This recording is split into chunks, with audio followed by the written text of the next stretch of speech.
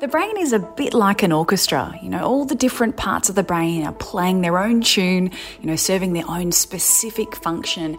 And that comes together as this beautiful song that is us. 1 in 10 to 1 in 8 or 12% of people at some stage in their life will have a seizure.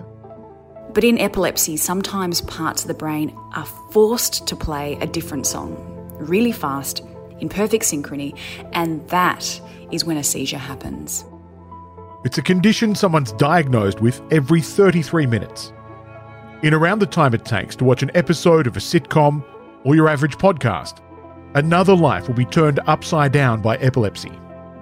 The type of seizures I have are focal aware seizures. That means that I'm aware throughout the seizure, I don't lose consciousness, and I'm totally aware of what's happening.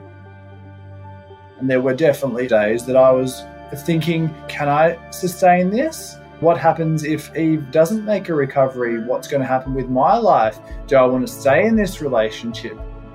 Despite the numbers, it's one of the most misunderstood and stigmatised conditions. People don't want to talk about it. They don't want to disclose it. People thought that people were possessed when they had seizures. One patient who had a seizure in a church and was not allowed to come back to church because it was assumed that some abnormal process possessed her and caused her to have a seizure. Symphony of the Brain, Decoding and Demystifying Epilepsy, a podcast from the National Epilepsy Support Service.